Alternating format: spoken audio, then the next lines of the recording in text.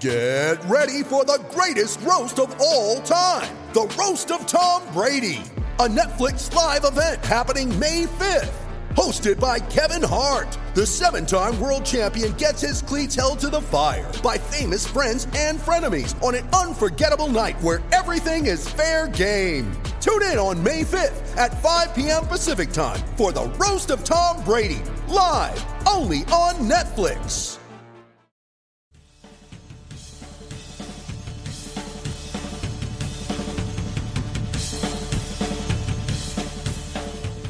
Welcome to Giants Double Play, the San Francisco Chronicles podcast on Major League Baseball. I'm your host, Janie Hu, the Chronicles assistant sports editor, and I'm joined, as always, by our Giants beat writer, Henry Schulman. Hey, Henry, thanks for joining us for this Giants season preview 2018 edition. And I don't know how to start it any other way, but it's a season preview that took kind of a turn for the worse on the very last day of spring training. Yeah, I mean, we were even talking about it beforehand. It's something we probably talk about every last day of spring training where, you know, the teams come there and all they want to do is get in, get out, get on the plane, go home. But there always seems somewhere around the league to be one person who on that last day of spring training just gets a serious injury, and it happened to be Madison Bumgarner this year. He stuck his hand up to stop a Whit Merrifield line drive that was going toward his chest in a game against the Royals. It broke the fifth metacarpal on his left hand right at the pinky knuckle. He knew it was broken right away, out at least until the beginning of June, maybe mid-June, and that tosses everything into a tizzy. Yeah, what was the reaction when it happened? Was it just like a balloon, air going out of a balloon, everybody quiet and knowing that it looked serious? Yeah, I mean, they knew. I mean, by the way that Bum walked off the mound, there wasn't any argument about staying in. There wasn't any discussion. There wasn't any examination. He told him it's broken. And in the clubhouse after the game, there's usually this kind of buzz on that last spring training game. Everybody's dressing up in their suits and their best clothes, just like they do on a real road trip. Everybody's ready to get on that plane after all these weeks of spring training, get up to the San Francisco, get into the big stadium, set up their apartments. There's this joy and laughter and buzz, and that was really kind of missing in the clubhouse afterwards, especially when Bumgarner walked in and he had this big wrap around his hand. And, you know, Nick Hundley said it best. He said, no, it's not okay. Not everything is okay. We can't say it's okay, but we get 24 hours to mourn this thing, and then we just got to go out and play baseball. And I think that I wasn't there for the Bay Bridge games, the early Bay Bridge games, but, you know, the Giants went out and they played a really good game behind Johnny Cueto in the first one, and it was a very uplifting thing. To go out there. I think this Bay Bridge game was probably more important than any other bridge game they played in a long time, just to be able to go out there and do what they did. And it sort of tells you a little bit like, okay, you know what, we're going to be okay. Right. Well, for better or worse, they went through this last season when Madison Bumgarner obviously had his dirt bike accident, and we can go back and say maybe the Giants didn't respond well, people didn't step up in his place. They're going to get the chance to do that this season from the get-go now. Yeah, and the interesting thing about last year was that the guy who stepped in was Ty Blach, and he did a remarkable job early on. I mean, early on he was winning ball games, and they really didn't miss Madison Bumgarner, other than his presence on the mound and his bat, of course. But at the end, Ty Blach tailed off a little bit. I mean, he threw a lot more innings than he's accustomed to throwing. Right. And they're going to be going back to the same guy. Now, there's two big differences from last year. On the plus side, the offense is much better equipped to deal with the loss of not just one, but remember, Jeff Samardzija, that's two pitchers. The offense is better equipped to deal with it because they have length in their lineup now. They went out and got some really good players, and they have an opportunity to win some of those 7-6, 6-5 games that they couldn't win. But on the downside, they have no depth in that rotation. They made a gamble this offseason that they were going to spend their money on offense because that was the huge need. They took a chance that they would not need to go out and get extra pitching, that they thought the rotation would be okay. And for now, they've lost that gamble. Now, they picked up Derek Holland on a minor league deal. That was a very smart thing for them to do. But all of their other depth right now is in the minor leagues. And these are guys who did not look ready in spring training to start a ball game. And come around the 10th or 12th of April, one of those 2 dates. I've heard both.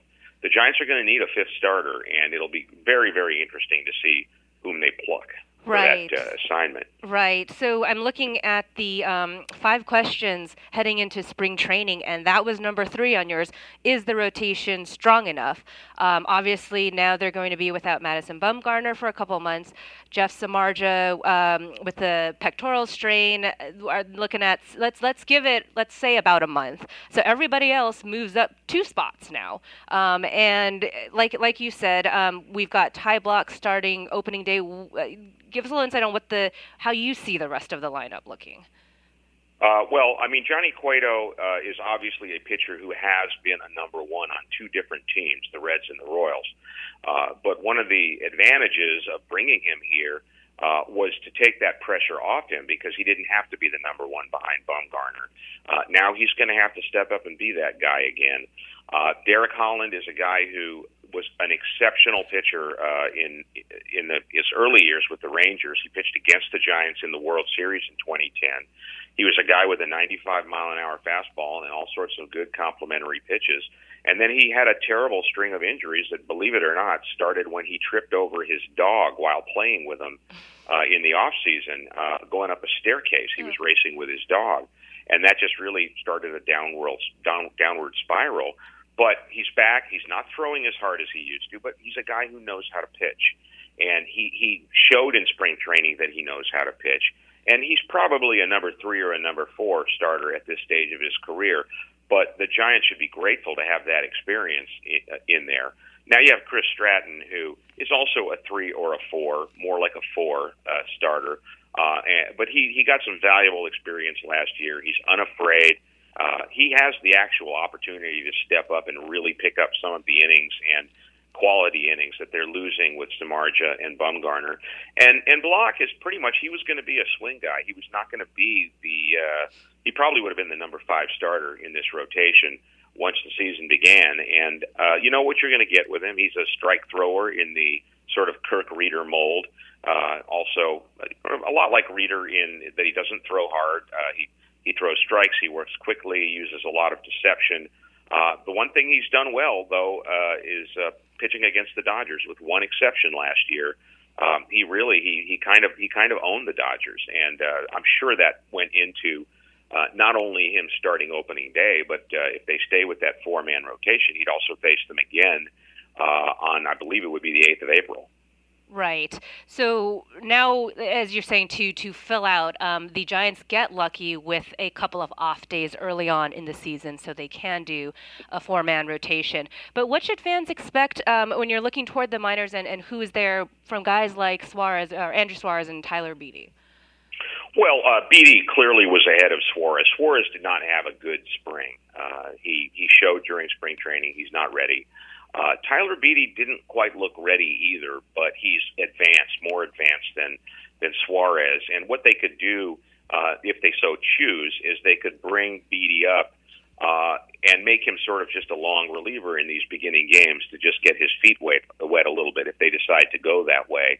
And as a starter, they're going to need length from some of these guys in the rotation, and they can get it from a guy like Josh Osich is a guy who, but besides pitching fantastically this spring, he didn't allow a run.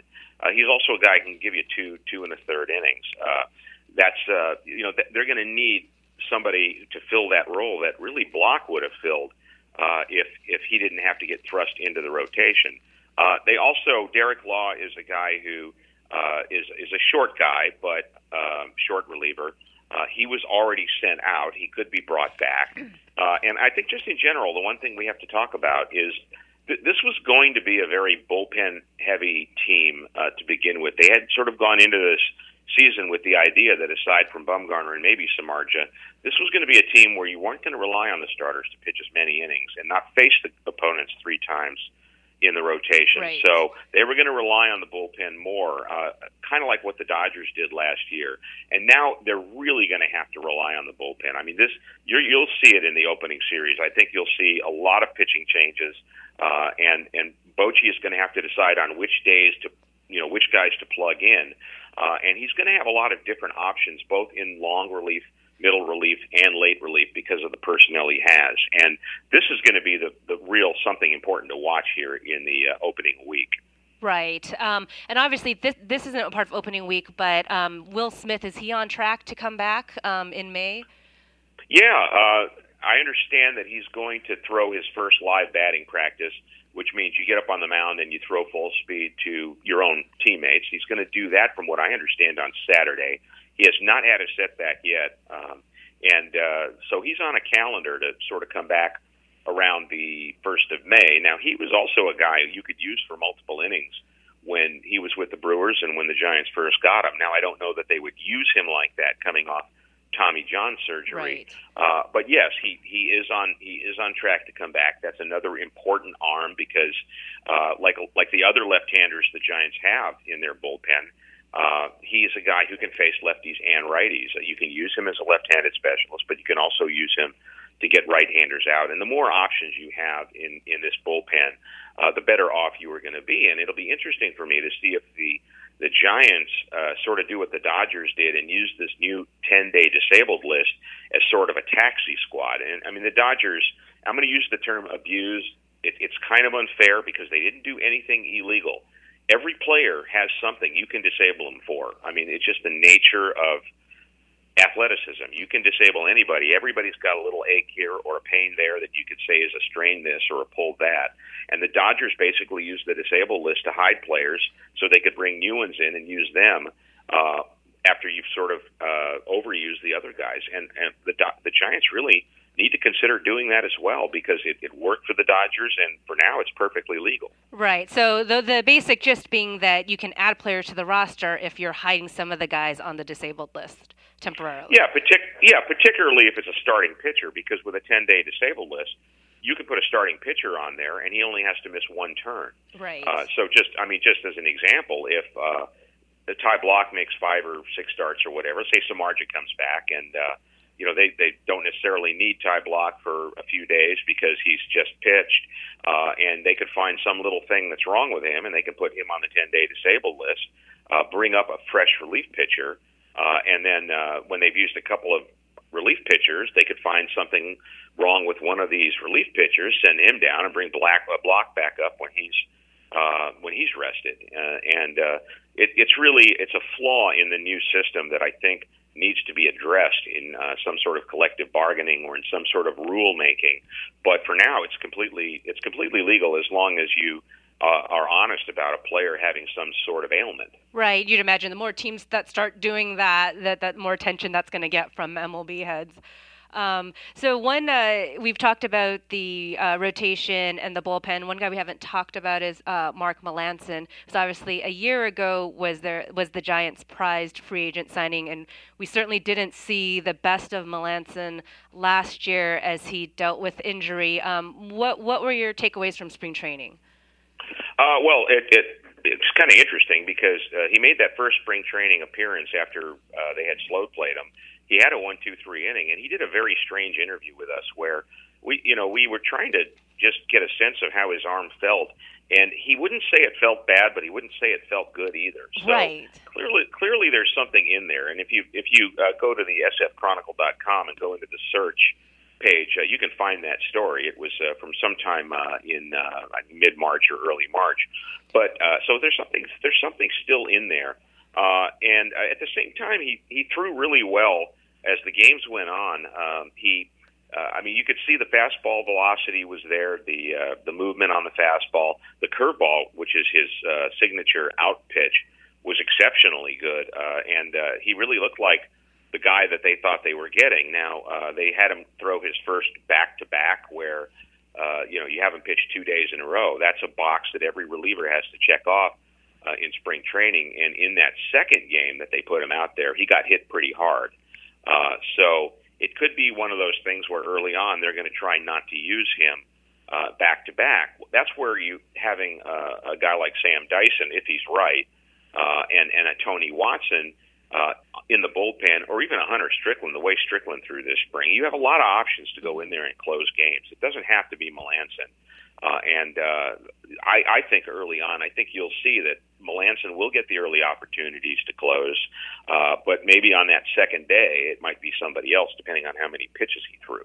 Right. Well, it's interesting when you were referencing the conversation you had with Melancon, where he, it seemed like he was very cautious about what he was saying, if he was felt good or not. And, some guys will just tell you all the time, even if they are injured, that no, everything is well. And that just reminded me of Samardzija when he came out of the minor league game, initially saying, like, downplaying his injury. Yeah, he didn't. I wouldn't say he downplayed it. I would say that he flat out didn't tell us the truth. I mean, it was clear that he was hurt because he had thrown 73 pitches. The coaches on staff there told us he was going to go 90. He came out in the middle of an inning after giving up a double, 2 homers, and hitting a guy. And you could see him in the dugout. You could actually see him lifting his arm up and moving it around and showing somebody what was wrong. And then he came out and said he was fine and that he was just working through some things. And some guys just don't like to admit they're hurt. And I think he really, even to himself, didn't want to admit that this was something that was going to cost him the start of the season. Right. In terms of spring training and getting a first look at guys this season, the big free agent, or not free agent, trade acquisitions, in a sense, Andrew McCutchen and Evan Longoria. Can you give us a sense of let's see, I would say your assessments, but not just on the field and how these guys looked, but how they were fitting into the clubhouse dynamic as well? Well, the clubhouse, I think you need to give it a little bit of time. They both were rather quiet. I think McCutchen, toward the end, he started to open up a little more. But it's tough on these guys because they have been the leaders of their teams, and now they've come into a team that has all these guys who've won all these World Series rings. And you didn't see a lot of yakking and stuff from Longoria and McCutchen, at least in the areas where we were allowed to go into. McCutchen was actually quite funny about some stuff when he came out of a recent game, just kind of joking around about a called third strike that he took. So he was kind of branching out a little bit there. On the field, McCutchen surprised me a little bit, because he had lost his center field job to Starlin Marte. In Pittsburgh, you got this impression. Also because the defensive metrics, which I don't put a lot of stock in, but they sort of were down on him. We got this impression that this was an aging outfielder who was going through sort of what Pence has gone through, and it really didn't look like that. I mean, he really looks like he can move out there. He's got a better arm than I thought he was going to show, and I thought he did really well. Overall, the bat came around. He started to hit for gap power toward the end of spring. Longoria was slowed up by a foot injury. It's a little scary because he says that he has this sort of chronic plantar fasciitis. It'll help him not playing on turf like he did on Tampa. But it took him a while to start getting into the swing of it on offense.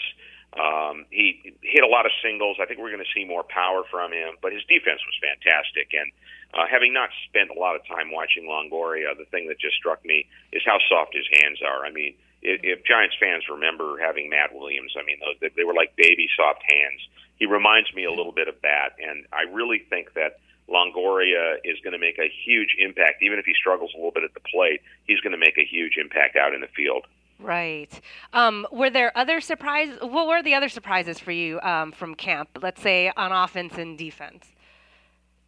Well, I would say that offensively, Pablo surprised me a little bit, Pablo Sandoval. He really looks like the player he was in 2012, 2013. When he was at his thin years with the Giants. He's hitting right-handed. He's not great, but not serviceable? As bad as he was. Serviceable, yeah. Serviceable. I wrote this in a story toward the end of camp. Serviceable enough so that if there's a left-handed pitcher and they want to give Brandon Belt a day off, they could conceivably have Pablo play first base, and Hundley could catch, and they could actually give Buster a full day off so that he gets the rest he needs. But serviceable from the right side, and from the left side, we have seen the power, the pop that we saw before he went to Boston. It's there, and he's going to be very valuable in the ninth inning. This is one thing the Giants have lacked for years, is that left-handed power threat who, if you're down a run in a game and the opposing team's right-handed closer is in there, and you need that one guy that the closer has to think about in the back of his mind that this guy could come up, pop one, and tie or win this game. And they'll have that with Pablo. And that sort of surprised me a little bit. And defensively, he's looked pretty good, too. And the surprise there is he's looked good at first base. He even did the splits the other day, which is, what kind of cost him a hamstring injury a few years back when he wasn't right. in the best of shape. So Pablo's a big one there for me. Right. How about defensively? Any wild card there? Not so much defensively. I would say on the pitching side, Derek Holland is definitely going to be a wild card, and I've talked about him a little bit earlier in this podcast. You see these guys signed to minor league deals, and they haven't pitched well, and they've been hurt, and you don't really think much of it. And then you see them take the mound, and you see glimpses of what made them really good pitchers. And this guy was a 16-game winner a few years back. My apologies to those who don't think much about pitcher wins, but he was a really good pitcher for the Rangers. And if he can, maybe pick up as the season goes on, pick up another mile or two of velocity, which does happen as these guys move along in the season. And I really do think he could be a benefit for the Giants in the rotation and in the bullpen down the road if they acquire other starters or some of these kids come up and they give them an opportunity. I want to mention one name, too, that our listeners and readers probably don't know very much about. But the Giants have a minor leaguer named Derek Rodriguez, and I wrote about him. He is the son of Ivan Rodriguez, the Hall of Fame catcher. And I don't know that he's ready for the major leagues, but here's a big, strong 25-year-old pitcher who was converted from the outfield 4 years ago. He's only been pitching for 4 years. And his stuff has really, really impressed me.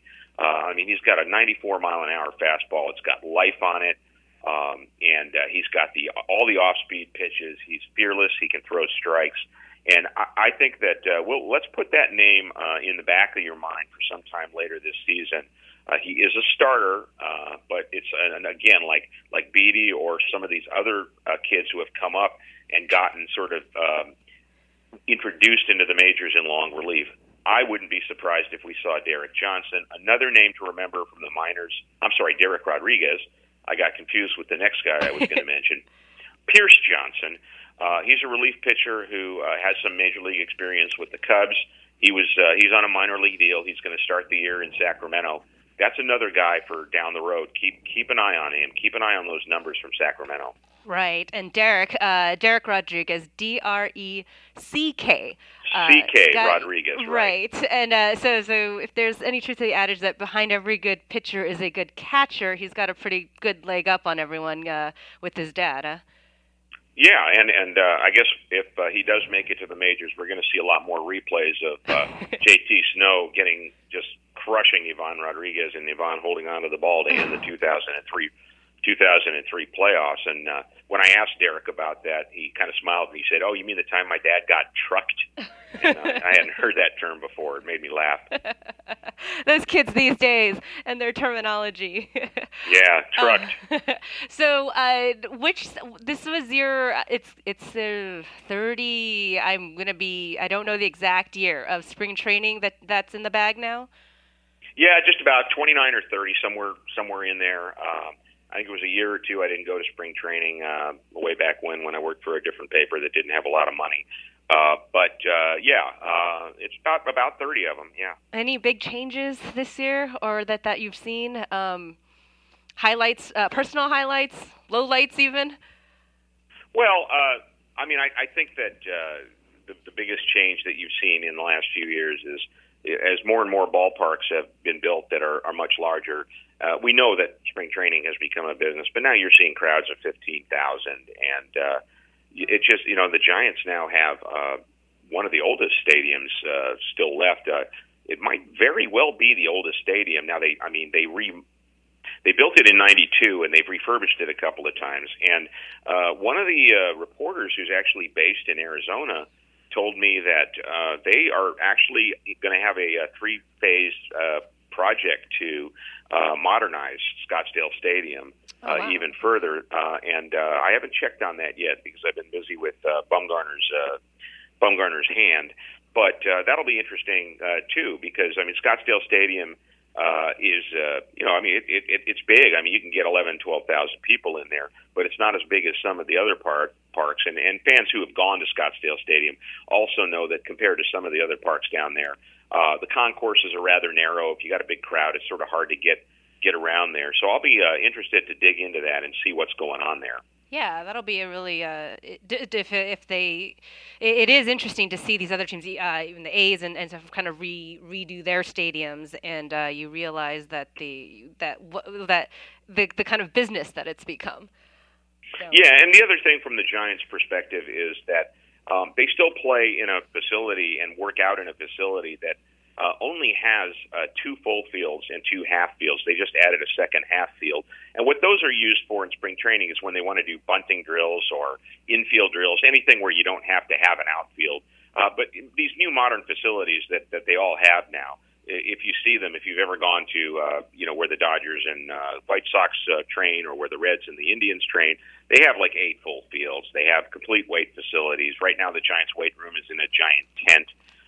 So I think that there will also be improvements to the facilities that allow them to train better, and perhaps even if they can find the space, even bring their minor leaguers into the same complex, because right now the minor leaguers train in a completely different part of the world, and it's not as easy for the staff to go see them. They have to hop in a car and drive over there. So I'll be interested to see if those improvements will be made as well. Right, and you mentioned the minor leagues, and I don't want to be remiss. For our readers and listeners, Henry also wrote a fantastic piece about David Bell being hired to kind of overhaul the minor league system, and what he did talk a lot about was like the synergy that's involved. Yeah, this even surprised me. I knew the Giants were going to try and modernize their farm system, but I didn't realize they're going to go whole hog metrics and biometrics. And if a hitter is slumping, they're not just going to look at his swing. They're going to see what he's eating. They're going to ask him if everything's okay at home. David Bell called it a holistic approach. And again, if you can find that story on sfchronicle.com, use the search and search for David Bell. And my byline, and I really do think it's an interesting read. It's a very radical change, and I didn't see this, but others who had gone over to the farm system, this is not in the story, but they had a very regimented training. They went from station to station. It was a little more militaristic than, not full military, but it was a little more, sort of on the clock, like they do in football. I don't know if you've ever been to a football practice, but you do your drill, and then they blow a horn, and you move over to the next drill, and then they blow a horn. And I don't know that they had a horn, but it sounds like they've really sort of changed things in the minor league system. Anything to give them an edge, to try and get some of these kids up, which has kind of been not been one of the most successful aspects of this organization, especially last year. Right.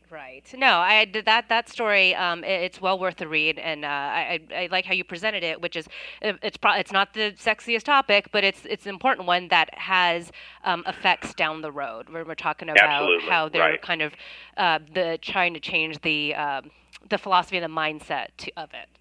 So.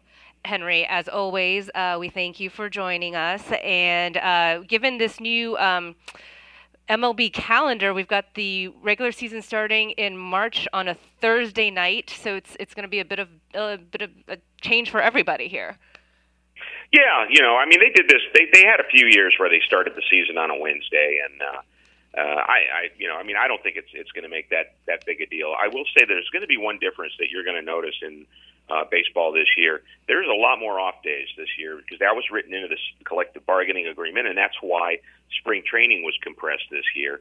So usually they would play 162 games in 180 days. Now they're going to play 162 games in 187 days. And so what you're going to see is a lot more days off at home, and I think that will especially help teams like the Giants, who are on the West Coast and have to do a lot of cross-country travel. A lot of their off days have been consumed with cross-country flights. Now they're going to get a lot of days off where they don't have to travel at all. And that does take a toll, that travel. And I think that's going to help teams like the Dodgers, Giants, and A's more than, say, teams like the Cubs and St. Louis, who play in the middle part of the country. Something to watch this year. Right. You're saying that the West Coast teams have to just travel that much further to get places. Well, they have to travel that much further, and that's what they use their off days for. And there's also going to be some changes this year in the rules on when teams have to be forced to play a day after a long trip. I think gone are the days when you would have to play an East Coast night game and then play a West Coast night game the next night.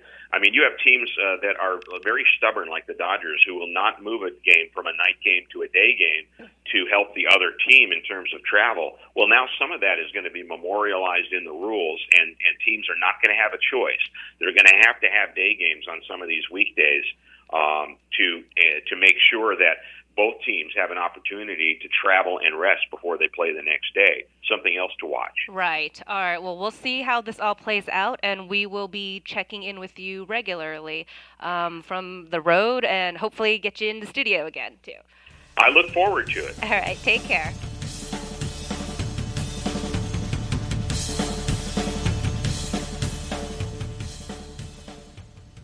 This show is part of the San Francisco Chronicle podcast network. Our theme music is Horns of Jericho by Lucas Pern and Miloslav Kolar, courtesy of the Free Music Archive. This show is produced by me and Fernando Diaz. For more Giants coverage, you can follow Henry on Twitter at Hank Schulman and me at Janie_Who. Check out all of our coverage at sfchronicle.com.